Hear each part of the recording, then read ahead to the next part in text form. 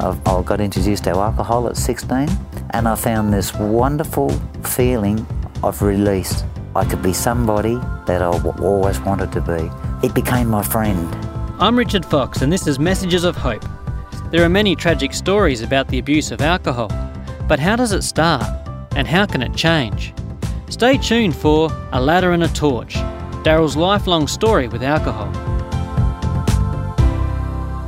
Oh, thanks, Dazza, for joining us today and to share a bit of your story. Thanks, Andrew. Just for a start, what do you love about life? Today I feel like I've been set free. It hasn't always been that way? No, it hasn't. I felt like I've been on the ball and chain and in a deep hole that I couldn't get out of. Can you think back to where that started? Was it right from childhood or somewhere along the way? Where did things get ugly? It really did start from childhood, I guess, from where I had a stepfather who reared and raised me. I never knew my real father, and he was pretty heavy-handed with me. I was never ever patted on the back for anything that I did right. You know, there was never rewards there, and I got beat up pretty heavily when I did things wrong. Where did things go from there? I got into a life of petty crime, sort of, with the young fellas and that, you know, and breaking into factories. And I think it was just boredom, you know. I went to boys' homes, 2 boys' homes, between the age of 12 years of age up to 18 years of age, yeah. And then I graduated. I ended up going to jail for crime, you know, petty stuff again, yeah. What was that experience like, being in boys' homes? I felt totally shattered, and I had no one to turn to. I cried all the time in the boys' home. I was lonely inside myself. I had nothing.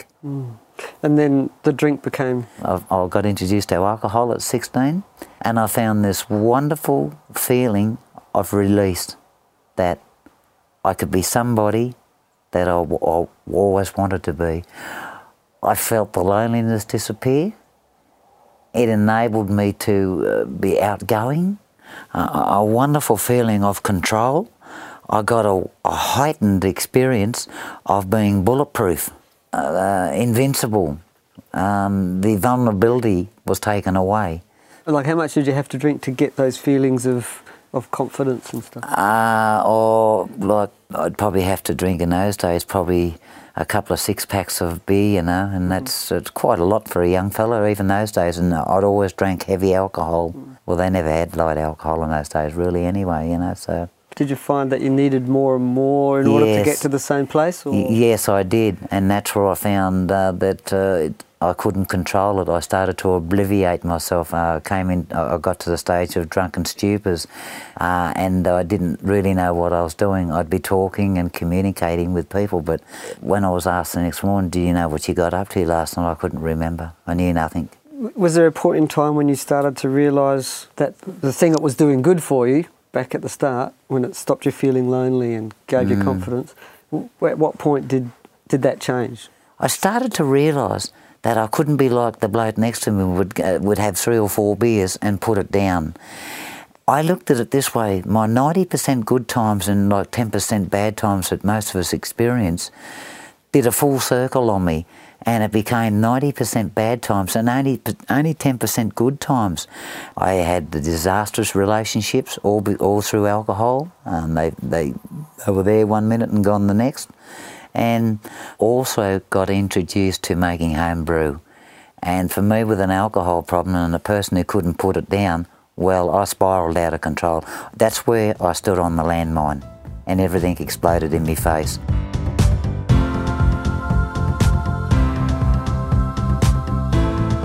So how is it that we're talking to you today? Well, what happened to me was my boss pointed out that he thought that I was an alcoholic, and I didn't like that word at all, you know, very uncomfortable with that word.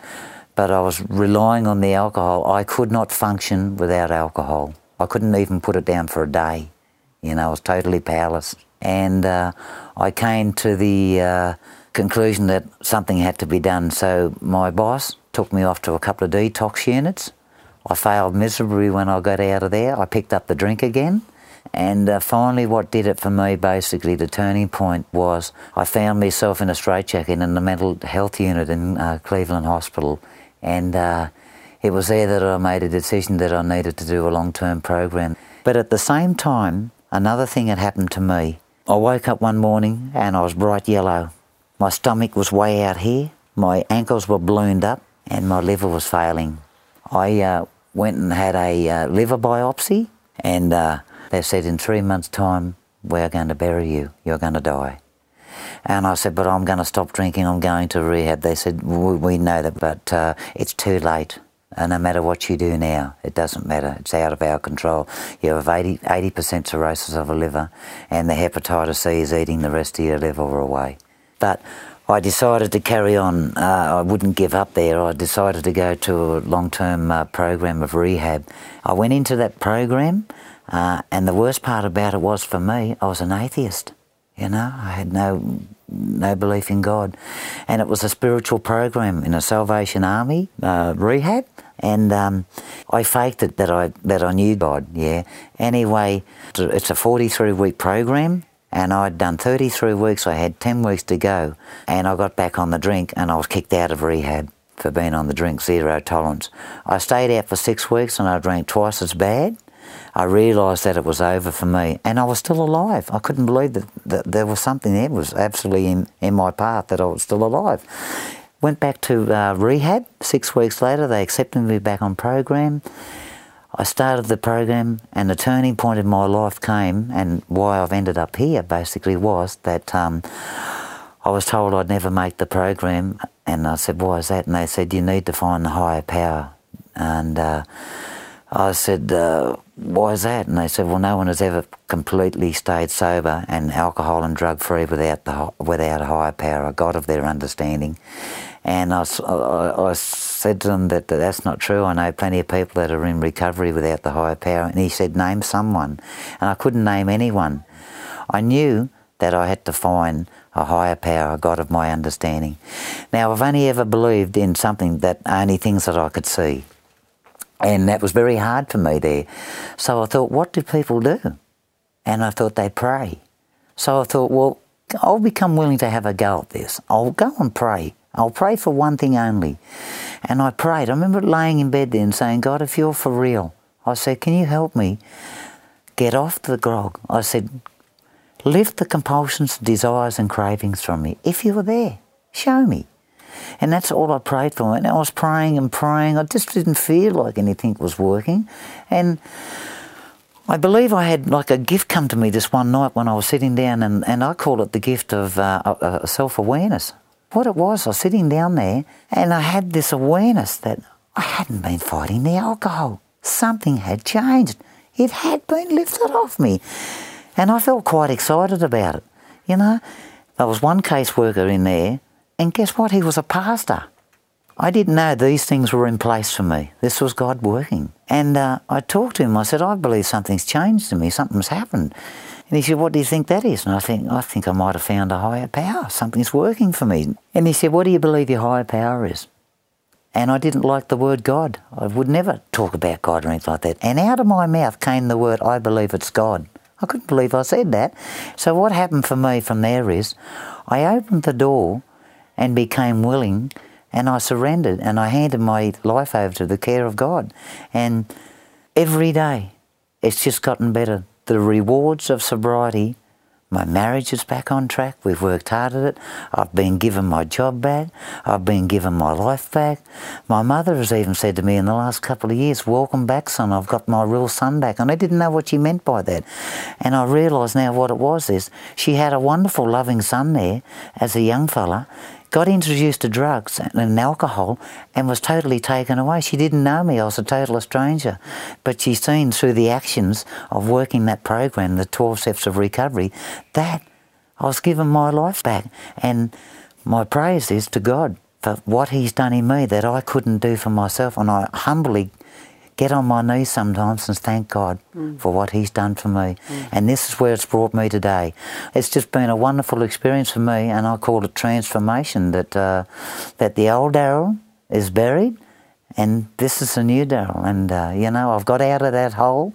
I've been given a ladder and a torch, and, man, it is great to be back in life again and living life on life's terms, because these days I know that I have battles like everyone else, but I don't have to run back to the drink. How old were you when you became sober?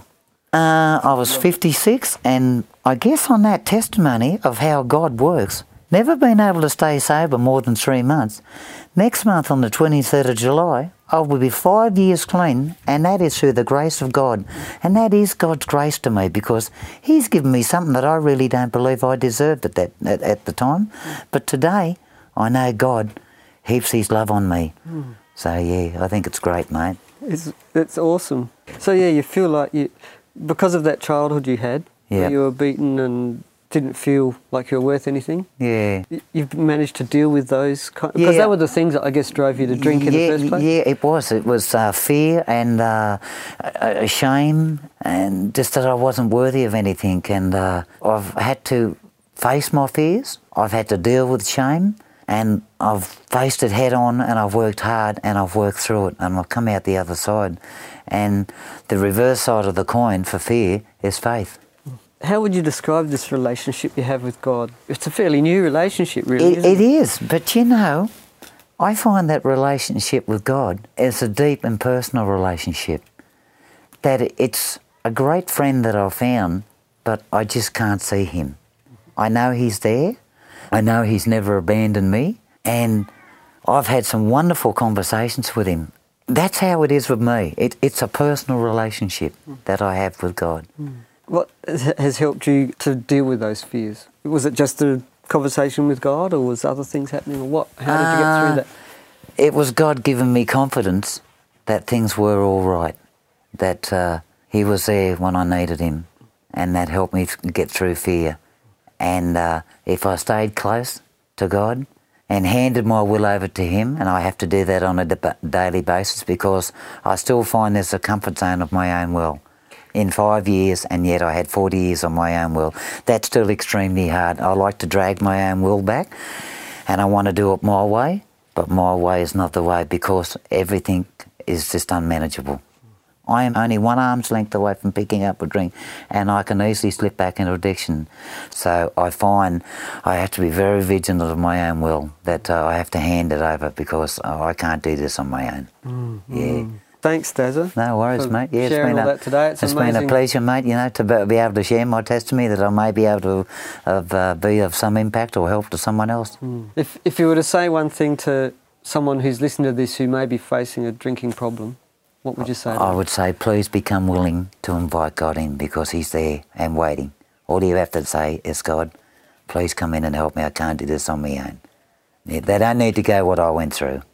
Not at all. Yeah. They can get this, because we're all on equal terms. No one is better than anyone else.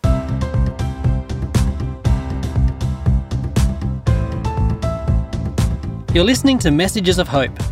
The free booklet I'm offering today is titled Battles with the Bottle. It's about 2 battles, one with alcohol and the other with recovery. This booklet offers a real hope that God can bring freedom from addiction.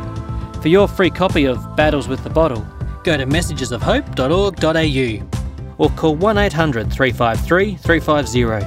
That's 1800 353 350.